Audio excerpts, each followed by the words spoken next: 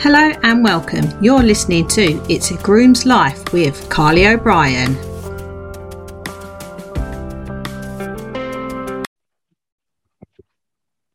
Hello everyone and welcome to a new episode of It's a Groom's Life. Today with me, I'm so excited to have this guest on. I feel like we're going to have a great conversation today. So today with me, I have Toden Soton, who, if you don't know, I found via TikTok. I feel like we've got lots to talk about. So hi, how are you doing? Hi, how are you doing, Carly? It's very exciting to be on here. My partner and I we're quite avid listeners, so it was really good to, get invited to this platform. So hello. Oh, I'm so excited to have you on. Okay, so for people who don't know you, would you mind introducing yourself and just tell us a little bit about what you're kind of doing now and what you do in the equestrian industry?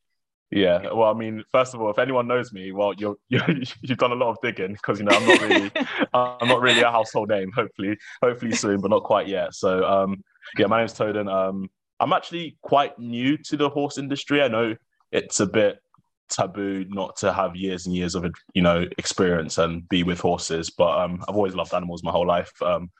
I grew up in Hertfordshire, which is quote unquote countryside, but now being in Wiltshire, I really know what the true countryside is. But I've always been around animals and stuff, and friends with dogs and pets and yada yada yada. But anyway, a couple of years ago, I met my current partner.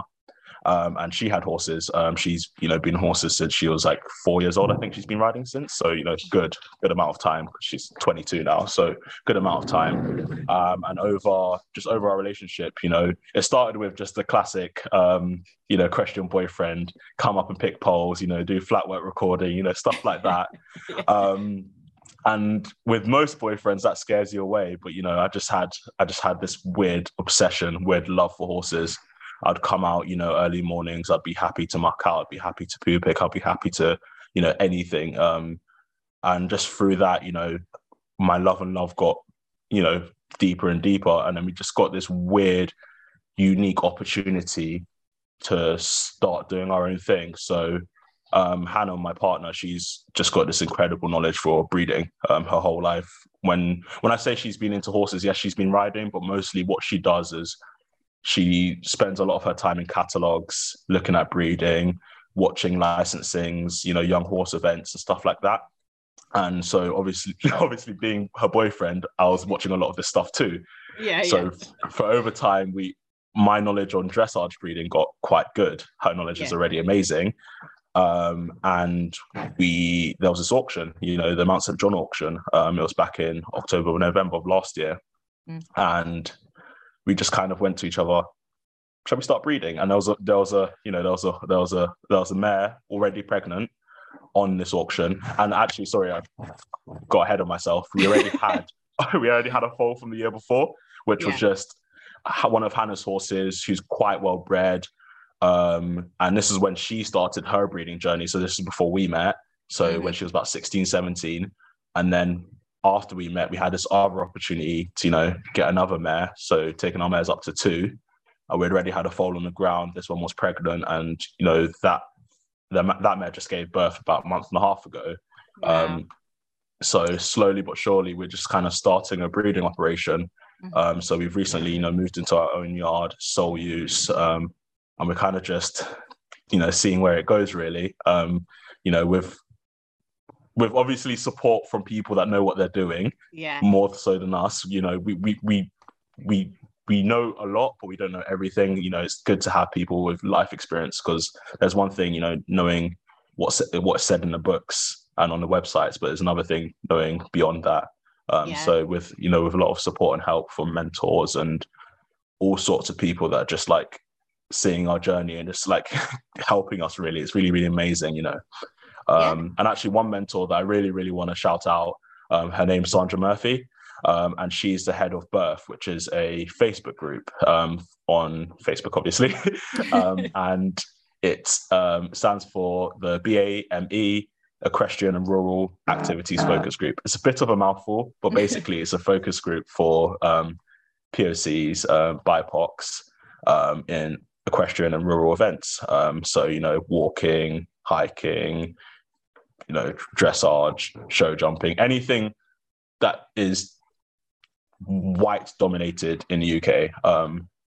We're just a group of people of color that all do this, and we post our achievements, things we need, all sorts, and we just do what we can to help each other. And she's a massive help for us. She's put our names into spaces that they really shouldn't be in yet, and really helped us out. So I wanted to give that bit of a shout out. But yeah, that's me, that's what we do, and hopefully that for a long time.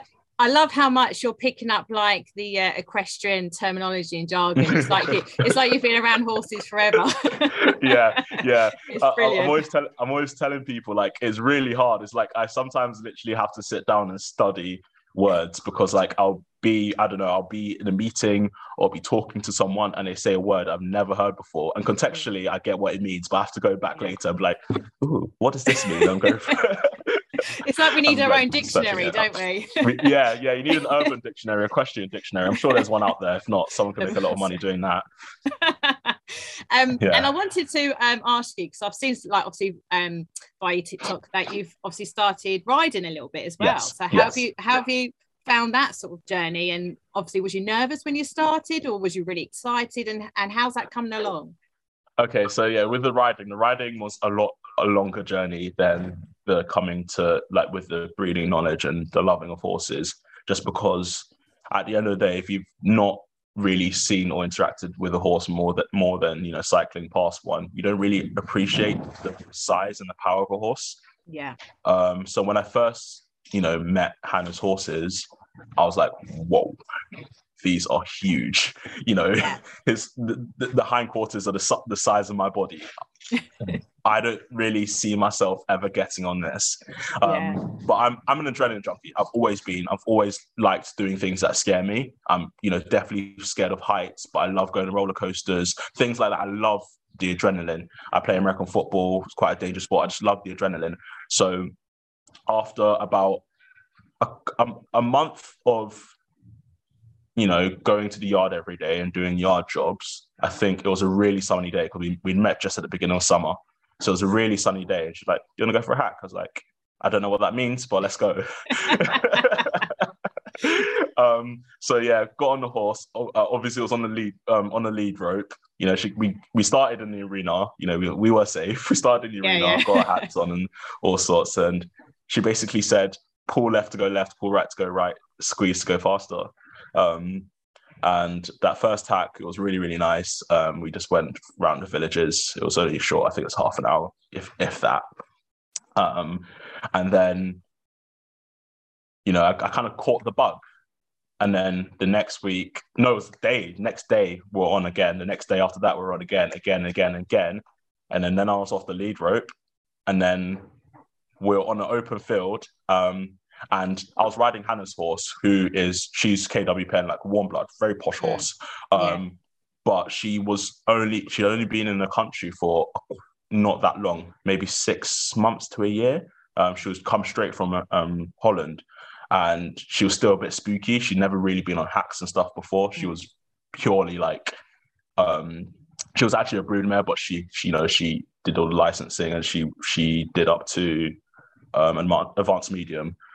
So she was still proper dressage horse. And I think we were just going through a field, and there was some roadworks. I think there was a big clatter.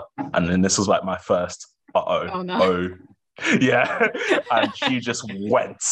And I was like, I'd never gone beyond a walk before. And then before, she was trotting, and I'm just bouncing everywhere. And then she gets into a canter, and then obviously canter's a lot smoother. So I was like, okay, cool, I can ride this out. Then she goes back into a trot, and then I'm bouncing everywhere.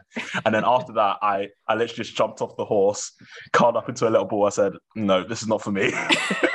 So it took me a long, long time to get back on a horse after that. Probably a good 6 months, maybe even longer, to get back on a horse. And then recently, about 6 months ago, a friend of ours, she owns a sales yard, and there was a horse there where the owner could no longer, very sadly, could no longer afford the horse to be housed there. And also he had arthritic changes in his hocks. So it was going to be a very tough sell anyway. Yeah. So the outcome was he was going to go to the hunt. And we were like, no, no, this was very well coincided with us just getting our own yard. We had the space to accommodate a new horse. It wasn't really much of a financial burden with already having, I think we have 6 horses. So it wasn't much of a financial burden adding a 7th. Yeah. So we took him on.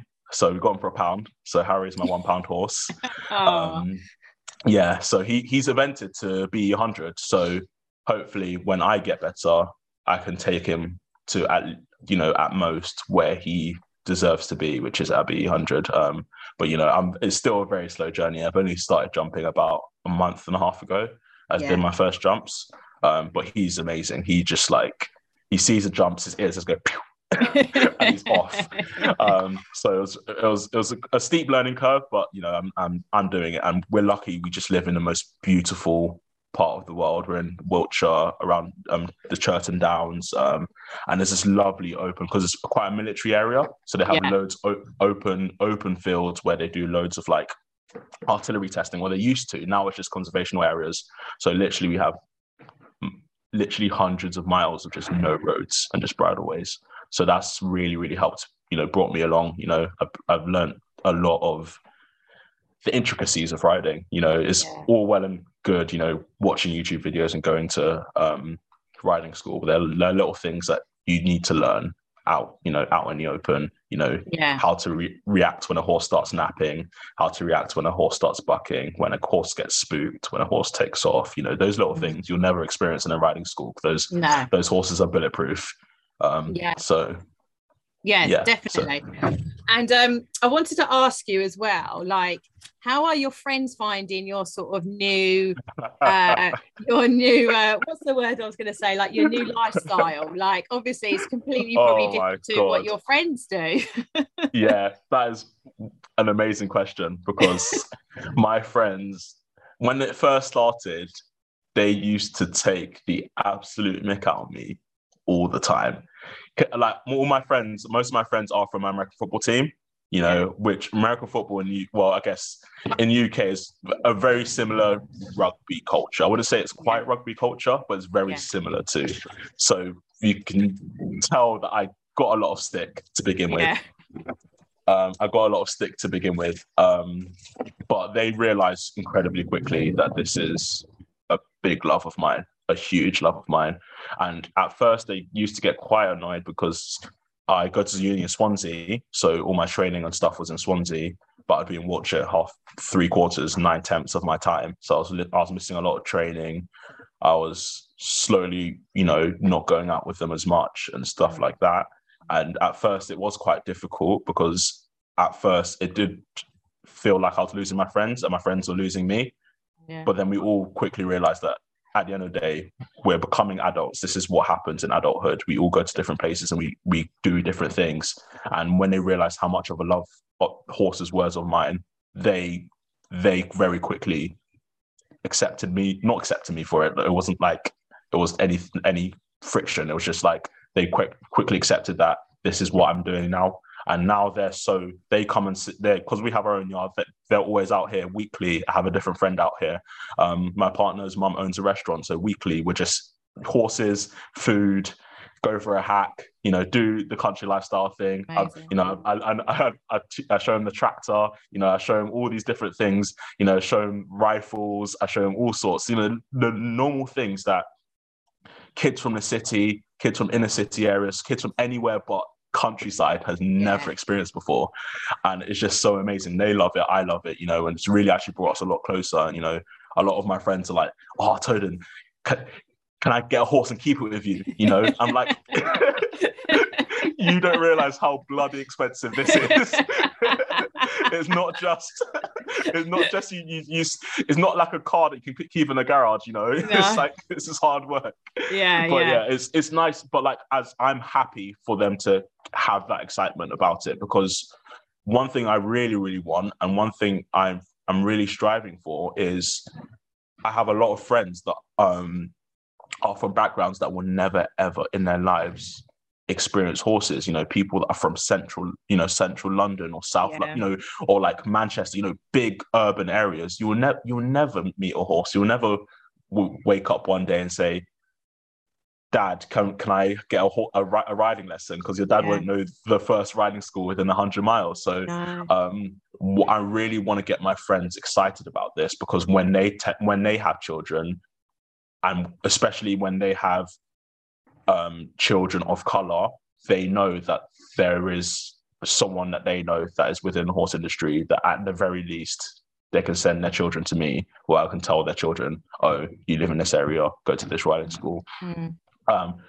just at the very least have a role model for their children, have someone that is of color, that is doing stuff in the horse industry and is not letting it get in my way. And I know in most parts of society, men have it better, and I'm very, very aware of that. But in the equestrian world, I've seen, like, firsthand, I've seen like little kids in my family that are really crazy about horses, really, really, really crazy about horses. And then they start going to riding lessons and realize it's all girls and never go back. So, just little things like that, just to make people, little kids aware that there's nothing about your sex, nothing about your race. There's nothing about it. Horses do not see color. Horses do not give a flying toss who's on their back, as long as that person loves them for who they are, and they will love you back. All the horses love me more than Hannah, definitely. And that's just how it is. It's just love. Love is love, and love sees nothing. In all aspects. In fact, love sees no color, no gender, no race, no anything. So exactly, and it just include. Well, we want to obviously include everyone.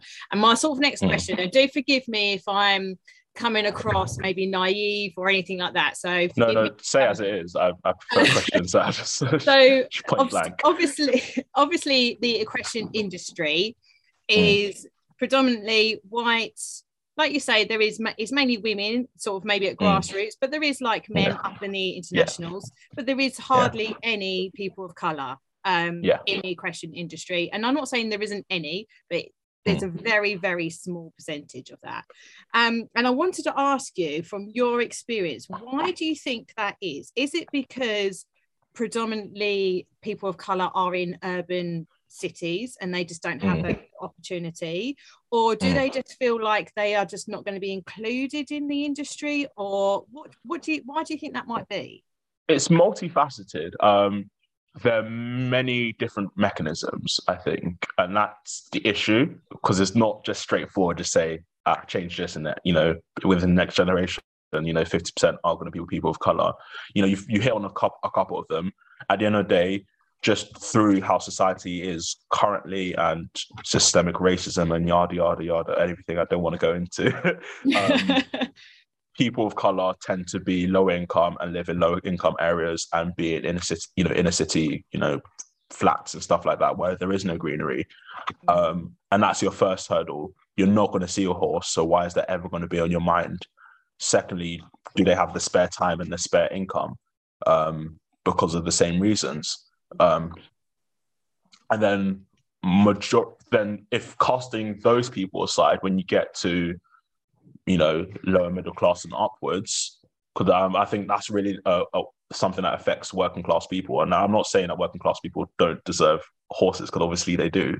And in Nigeria, where I'm from, there are working class people that have horses, and there are working class people all around the world that have horses. It's just something that happens in the UK, because of working class people tend to be in areas that have less greenery, really, and that's really the biggest hurdle. Anyway, when you go up the socioeconomic ladder, you tend to see people trying and getting pushed back quite quickly.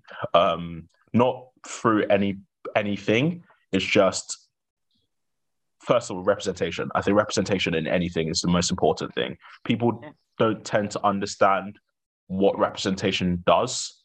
And for example, my girlfriend is going to kill me for saying this, but Lewis Hamilton.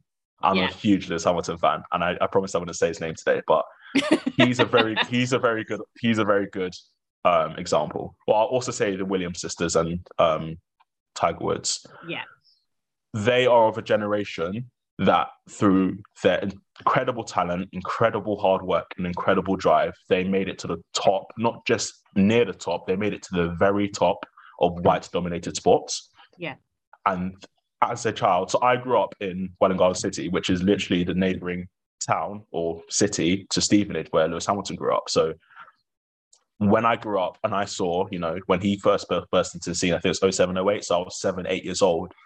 I was like, whoa. Because I've always loved F1, but like it was always, you know, rich white people. You know, it was a billionaire's playground back then. Yeah. And I was like, whoa, this guy's come from Stevenage. This guy is from where I'm from. He looks like me, and he's made it to the very top. And nothing stopped him because he's just so good and so talented, and nothing stops him. He keeps going, keeps striving, you know, and that is what I want to do. Maybe I knew that at that point it was maybe a bit too late for me to be an F1 driver, but I kept that in my memory. I kept that in my head that if he could make it to the top of his field, nothing stops me. And I can promise you that I was not the only little black kid out there that saw that and that affected, you know. You can already see it in tennis, you know, because Williams sisters have been around for a good while now. So you already get into the next generation of tennis players. And you've got like, you know, Emma Raducanu, who's the American tennis girl? Oh, I can't remember her name. I'm not very good at tennis players. No, that's fine. I don't know much tennis, but these are the people see on social media. You know, you can already see in tennis, there's a marked increase of people of color in tennis. You know, I don't know golf at all, so I'm not going to try and say anything about that. But, you know, you can see that these guys do have an effect. And that really, really helps, just having that representative, that person that's holding your mask, that knows what you're going through. You know, when all these, you know, when people up high are blind to all the things that are going up and around in the world, you know, you have people like Lewis Hamilton that are winning races and going onto the podium and wearing a shirt saying arrest the cops that killed Breonna Taylor. You know, to what people don't tend to realize is sometimes news that seems like everyone knows, not everybody knows it. Everyone in your immediate circle may know it, but not everybody knows it. So, you know, when it came to the Breonna Taylor case, and if anyone listening doesn't know about it, have a good, you know, watch a good YouTube video, watch a read a good article about it, because it's very, very upsetting what happened. A lot of people didn't know about it. So him going onto that podium, winning a race and wearing that shirt made a lot more people know about it. And just that shirt alone, you know, raised awareness and really, really cemented why, you know, things like BLM are happening, and, you know, people of color are really shouting and screaming. And when people are saying that, why are you making it all about race? We're not the ones that made it all about race. It's all about race, not by our design. We'd love it if it wasn't all about race, but it is in the world currently. So that's another mechanism, representation. And then I think the last one is through out and out racism. Again, I want to mention Sandra Murphy, because she has loads of stories. She's been in the equestrian world for the last 40, maybe 50 years. And she's had children also of color within the equestrian world. And she had a very talented daughter who, I think when she was 13 or 14, was eventing against adults or show jumping against adults. I can't remember the discipline. And she gave up equestrian, anything to do with the equestrian world completely, because anytime she got to a higher level, there was so much pushback on her. There was, you know, when she went to pony clubs, there was so, you know, clicks happen in all sorts. But when it's everybody but this one person in a clique, you have to start thinking, is that a clique or is that just bullying? Do you know, is that just pushing her out on purpose? And that kept happening to her daughter, till her daughter said, that's enough. And we have to remember, as adults, we can be a lot more mentally strong than, you know, 6-7-year-old children. If they get one pushback, that one lesson, that one, you know, group horse riding lesson, they're never going to go back again. And you may never understand why, but that kid is like, I hated it there. I love the horses, but I hated it there.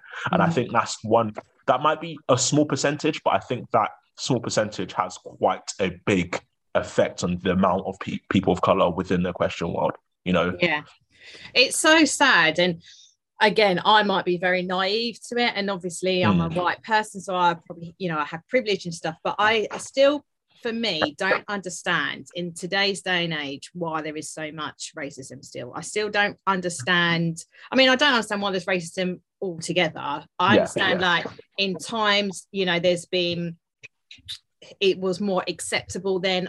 It's not acceptable. It wasn't acceptable then, and it's not acceptable now. And I don't understand why there still is, but there is. Unfortunately, there is, and I don't know when we could be in a world where it won't be. I'm hoping one day we will, but it's frustrating. I think the reason why it still happens to this day is it's just pure ignorance. I think it's A, pure ignorance, and B, there are still a lot of channels for racism that are still unknowingly, not channels like TV channels, but like ways of racism that are still perpetrated, unknowingly, through little things like, again, I want to bring it back to representation, but when you look at government and certain legislations they bring in, it may not be quote unquote racism, but what it is extreme ignorance, is because they have grown up. And what the good thing about government, or the current government, is their extreme ignorance doesn't just affect people of color, it does affect people that are lower income as well. Because the reason why they behave like this is they have grown up in such a bubble from the age of, from day zero to the age now, where they have not really felt any struggle in the same way that everyone else does in their day-to-day lives, and they make very ignorant decisions. And I think stuff like that still is a driving force for racism. But then also just so many.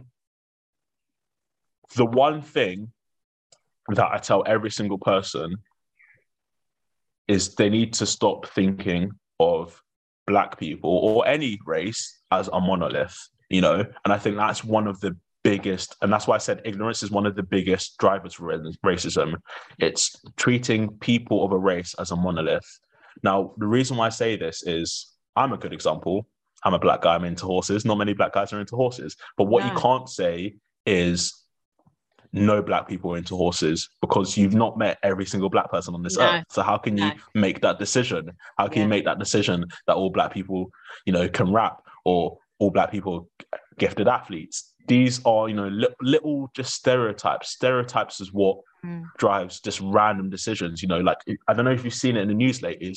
It's been a thing that's kind of known but not talked about a lot. But there's a much higher rate of deaths within Black women and people of color in childbirth, because the ignorance of doctors, because they were taught in the 1800s that Black people have a higher pain threshold, and no one just thought to rectify that. That happened 200 years ago, and no one thought to rectify that weird way of thinking. And that's the little things that we're talking about.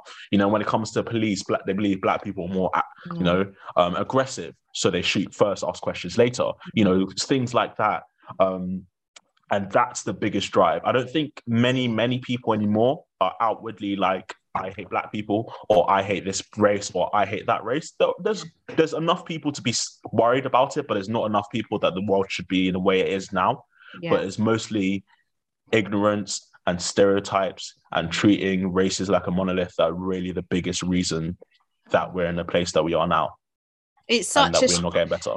Yeah, it's such a shame, and I find it very frustrating. I mean, I can't imagine what it feels for people of colour and people like you who want to be part of the equestrian industry. So what can we do as an industry to help people of colour to start riding, start enjoying it, start moving up the ranks? What can we do? Is there any small changes that we can do to help? You know what, like, we're moving in the right direction. I want to shout out some more people. Cool Ridings. They're a riding club within, I can't remember exactly where they are, but they're within London, reaching out to inner city children, things like that. Also, just speaking to people of color. I think that's a big mistake that a lot of people make.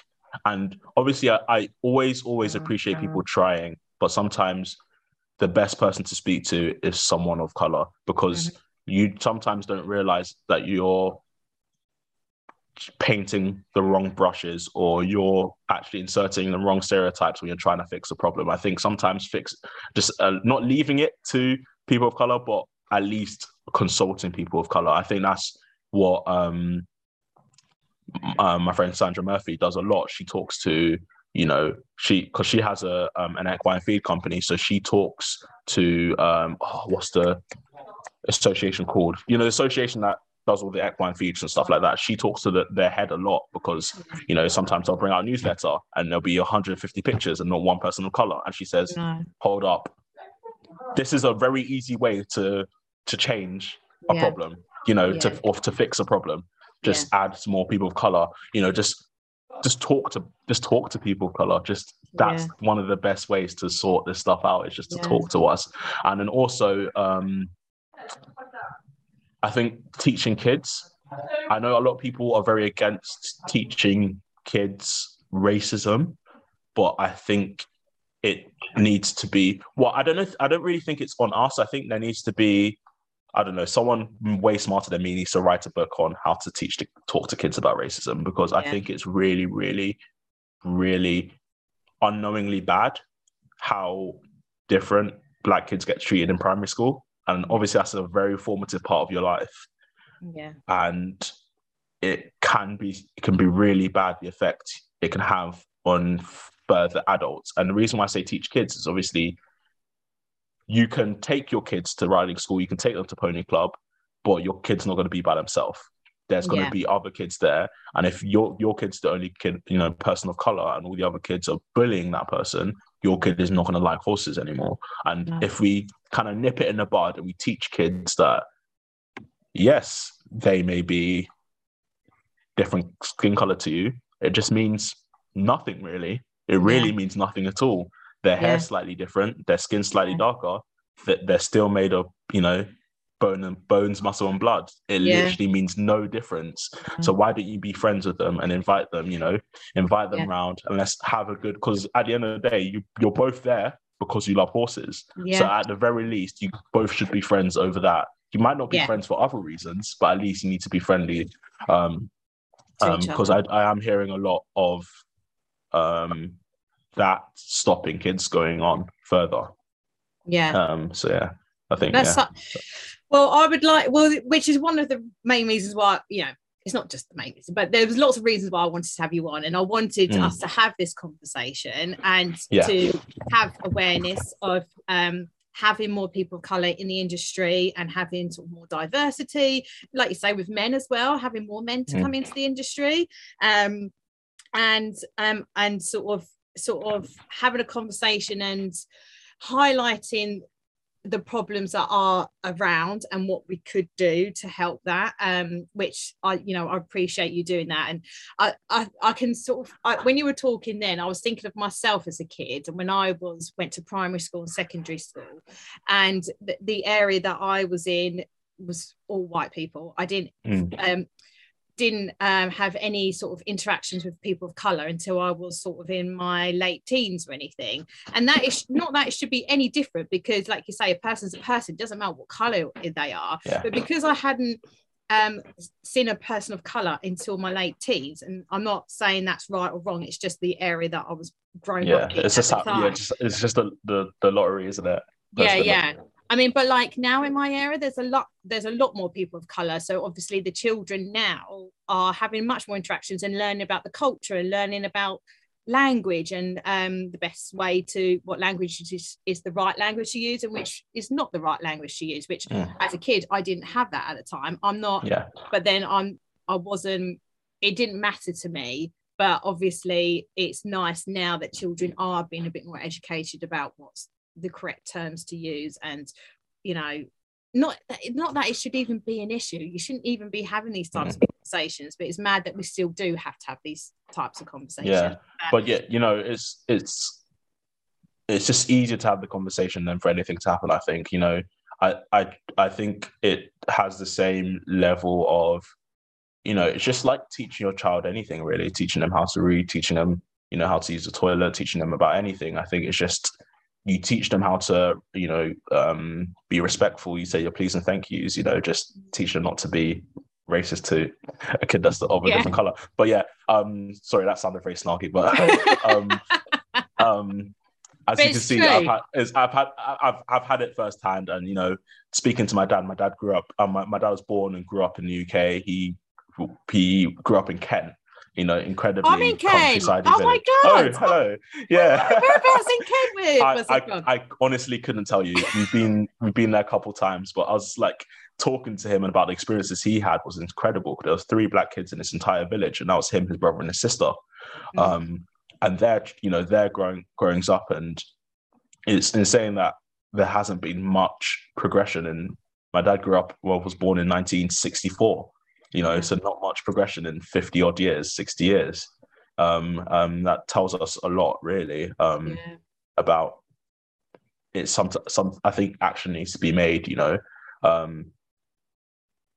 and hopefully, we're having a new generation of everyone, teachers, police officers, everything. And I feel this new generation of people are a lot more racially aware. So I don't think racism will be solved in this generation, but I think a good step will be made in this generation. I think it's acceptance, not that it should be acceptance of people of colour, but acceptance is general, like people's sexuality, people gender, and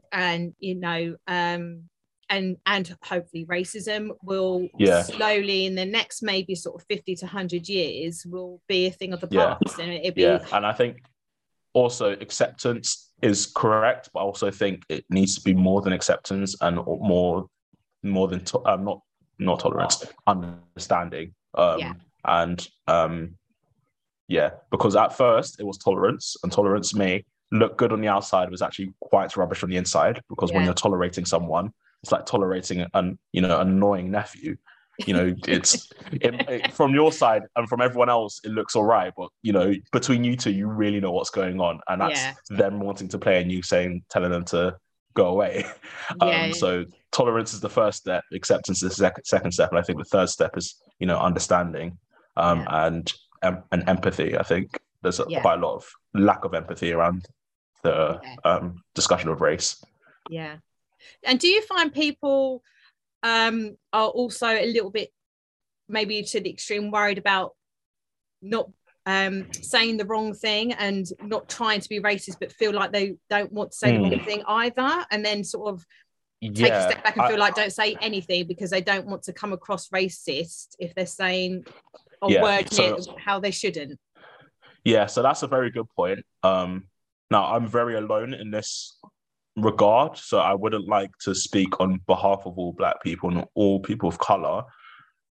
I'm quite forgiving when it comes to missteps, when it comes to ignorance, and it depends on how it's said in the context and stuff. Like, for example, me and you speaking now, if you'd said something that I didn't find correct, I wouldn't like slate you over it. I'd just be like, I prefer for you not to say this, and that way I'm educating you. I'm very much, and I would appreciate you telling me that. Exactly. I'm very much educate first. Sometimes there are things that you can't there's no way that you can ever believe in your heart that they're saying that out of ignorance, they're saying that out of hate. There's certain things that everyone knows is wrong, everyone knows is wrong to say to you, and that's over the mark. And I think when it's over the mark, I have a right to be angry and upset about it. Absolutely. And sometimes it's hard, because as a black man, I'm not allowed to get angry, and as a black man, I'm not allowed to get upset. And a lot of the times I have to internalize it and scream into my pillow later, because I'm just gonna leave it at that, because that makes me really upset. That really upsets me. Everyone knows not everyone knows, but people believe black men are more aggressive. And I feel like I'm already a big guy already. As I said, I play American football. And I don't want to scare people. So I like to stay composed at all times, just to avoid anything, because the last thing then you shouldn't have to be like that though, should you? Exactly. But I realize that sometimes I'm in areas, in fact, not sometimes, nearly all my time I'm in white dominated areas. I went to private school, I'm in horses. I need to be because as I said earlier, I don't want people to treat black people like a monolith, but sometimes I realize that people think black people are monoliths. So I need to be that good impact, that good story, because you always hear about oh, I met this black guy once and he did this and now I da da da da da. Yeah. I want to be that positive story. I want to say, oh, I met this lovely guy. His name's Toad and he's, from Nigeria and he's really, really lovely, respectful. And maybe I've been a bit of a bigot. Yeah. And maybe that, kill him with kindness. So that's what I try to say, is kill him with kindness. It's hard. It's a tough life, but sometimes you have to do it because you don't want to get yourself into bad situations. And I think any situation that ever requires, sorry, I'm skirting this, but basically why I try and make sure that I never scare anyone, because police is what scares me. Truly, that's what scares me. The reason why I'm like this is I'm scared of police. I'm so scared of police. Even in the UK, I'm scared of police. In the UK, it happens quite more often than people realize, but black people die in police custody. And that scares me. I don't want to be in a situation where someone's, harassed me and I've got angry about it. Police is called and then I'm the one ending up dead. And my parents haven't, lost their first child because of racism. So I tend to always be calm and collected and to stop anything escalating because I don't want to be that person. I don't want to be in the news. I want to live. I want to, so it's, that's the way I try and be. And I try and educate at all times. I always try and educate. I do a lot of Black Lives Matters rallies when I'm speaking, and I don't come from a place of, you guys are wrong. I say, this is why we need to change. This is what's happening. So I'm always just trying to educate, really. Yeah, honestly, you've got me so upset. I've literally got tears in my eyes because I'm just like, sorry. But I really appreciate you being so honest with us, and it is the reality of life. And I know I'm sorry that us white people are making you feel like that, because I would like to have a different conversation where we're not even having this conversation. But I appreciate, unfortunately, it is, and I appreciate you being so honest about it and educating us, and hopefully people will get something out of this and maybe make small changes where maybe eventually it will snowball to a big change. Yes, exactly. Anyway, shall we move on? Sorry. I can see that you're upset, I'm not going to cry anymore. I'm going to start going too. I'm so sorry. I'd be remiss if I didn't actually speak about my horses. So, so let's just finish. Okay, so let's start finishing off the podcast on a positive. Yeah. So let's talk about the horses. Obviously, you've talked about your horse Harry. You've talked about Hannah's mare that you were riding. What other horses do you have, and what are they sort of up to? Okay, so I'll tell you about my horses and their breeding. So we've got Fendi. She is one of our mares who just had a foal about a month and a half ago, and he is bloody huge. Oh my god, he's like so big because he was 3 weeks overdue anyway. And then I feel like he just did all that 3 weeks. Yeah, poor mum, because he had a big sire and she's like 15.3 or something. So she's not that big herself. And so, very poor mum.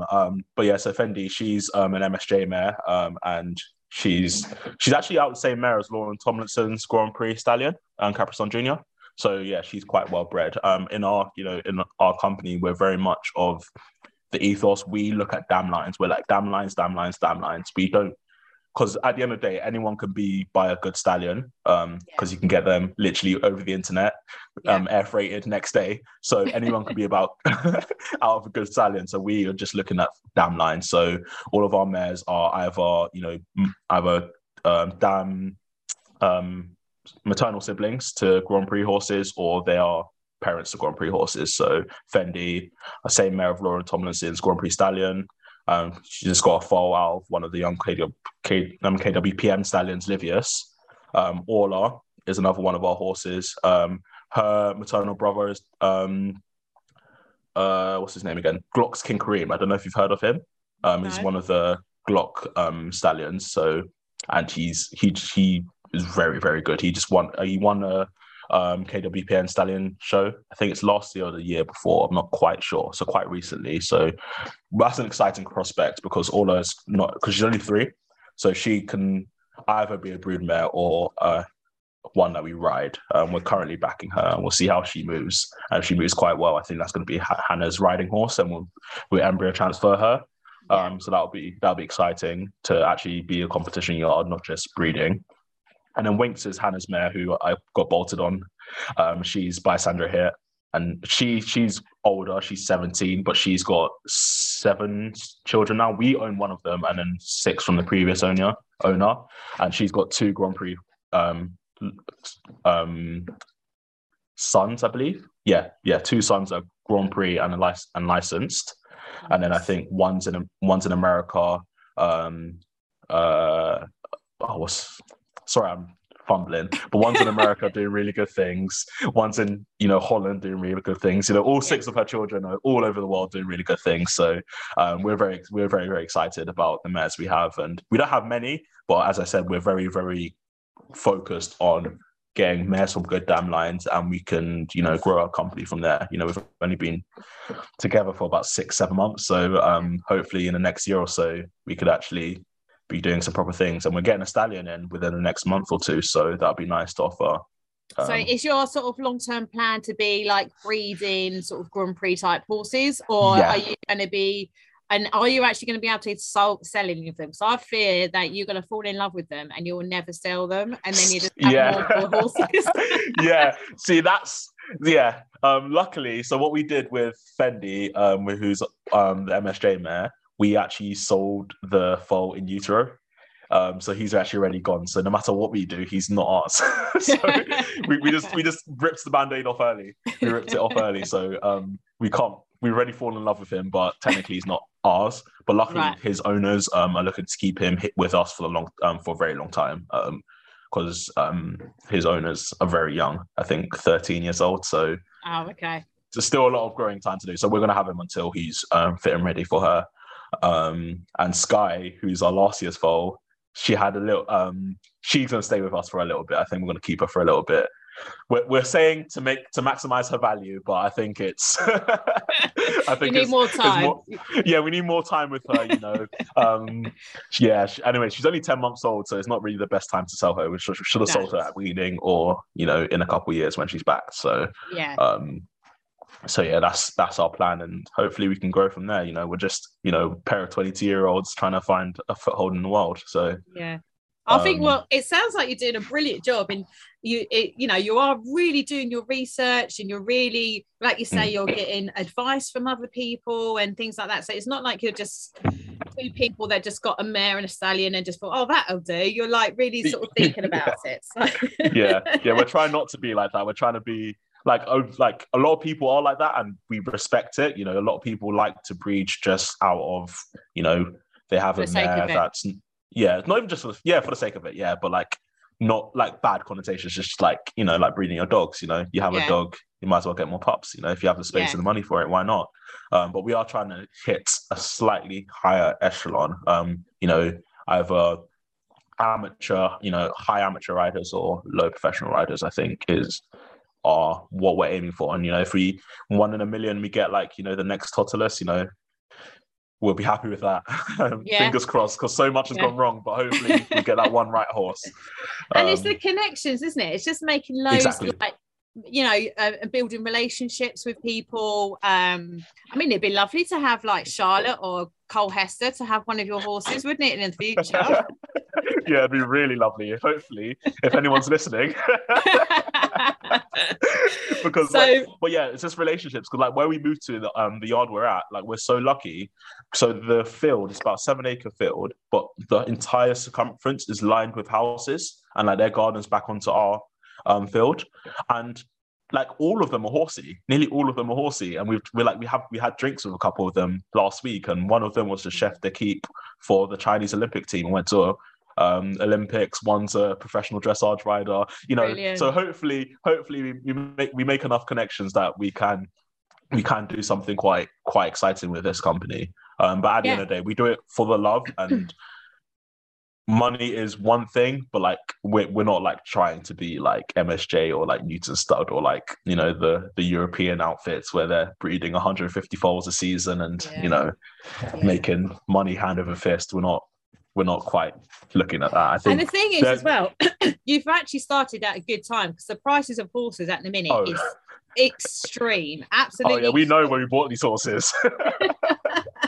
So when it comes to selling them, you're definitely getting your money back and more for sure. Yeah, hopefully, you know, I think we're lucky in the place that like most young businesses, they fail because they're either A, cash poor, or B, asset poor. And I think we may be cash poor because we're 22-year-olds, but we're quite asset rich. So if anything does happen, we do have, you know, the horses to fall back on. I mean, you're not planning to fail, but you know, you have to have the plan in place. So we're just really seeing where it goes. Exactly, just being realistic. So we're seeing where it goes, and we're really excited to be. Yeah, the equestrian world is actually quite a small community. Like there's only quite 6 degrees of separation that someone knows. Yeah, we've learned that. Yeah, we really learned that. It won't take you long to get up there, I promise you. Oh, hopefully. I mean, we started young, so we don't mind how long it takes us as long as we get there. Yeah. I can see it now. And I would like to say it was because of my podcast that's when I got you there. Don't worry, you'll get a mention whenever we're winning. Are they even horse breeding awards or something? I don't know. But when we're taking an award, we're giving a mention. You know, Charlotte's at Olympics and has one of your horses, and you'd be like, it's because Carly put us in touch with someone. Yeah. Oh yeah, sorry, I never actually said the company name. Yeah, we're HS6 Equestrian. HS6. So all our horses have the predicate of is it predicate or the suffix of HS6. So if you ever see HS6, just know that's Toad and Hannah. So exciting. So. I know we've talked loads, but I just wanted I always sort of offer this last bit of the podcast to sort of have an open space for you to talk about anything you want. So anything, obviously we've talked loads about your business, we've talked about diversity in the industry and things like that. Is there anything else you really want to talk about before we start finishing off? Yes, I do, but you're gonna hate. Well, you're not gonna hate me because basically, I'm an engineer. I studied engineering. I've just finished. I'm finishing up my final year. So I'm a very busy man right now. You got my exams at dissertation, yada yada yada.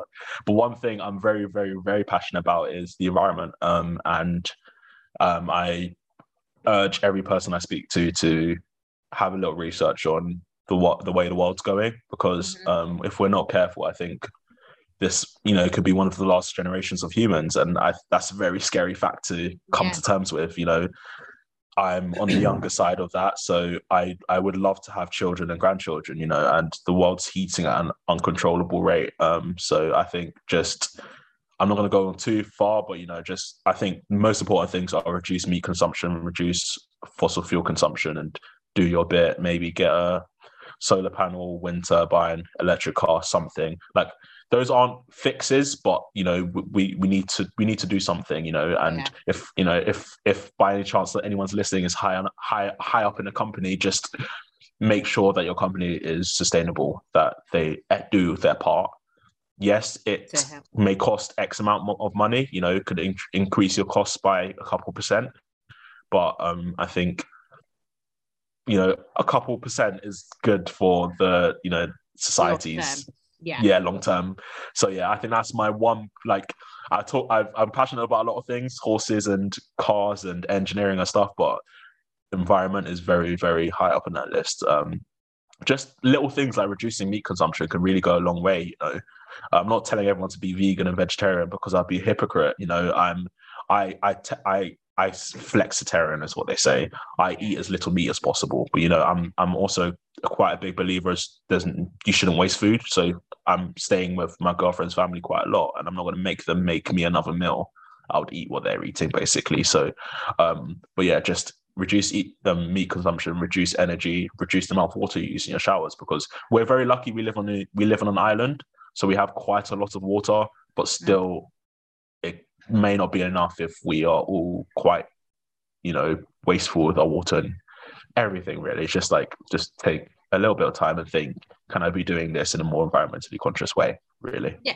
Yeah, I totally agree with that. I like you, I could talk about that for until the cows come home, but that will be for another podcast episode. That was the reason why it was literally my thesis. So I'm very fresh. I think I just submitted that last week. So it's all very fresh in my mind. So I can literally go on for a thesis level of environmentally friendly practices. So brilliant. No, I love it.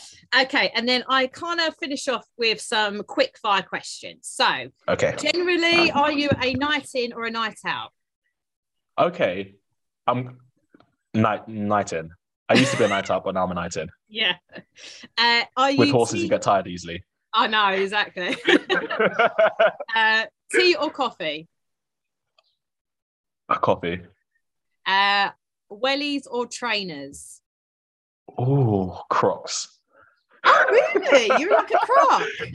I'm wearing them right now. I wear Crocs 99.9% of my day since I was the age of 12. But before Crocs were cool, I'm gonna say this. So I have it on recording.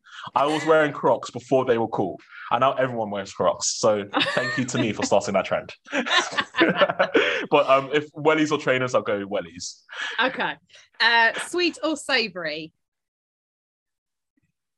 Oh, savoury. Book or film? Film. I'm too lazy to read.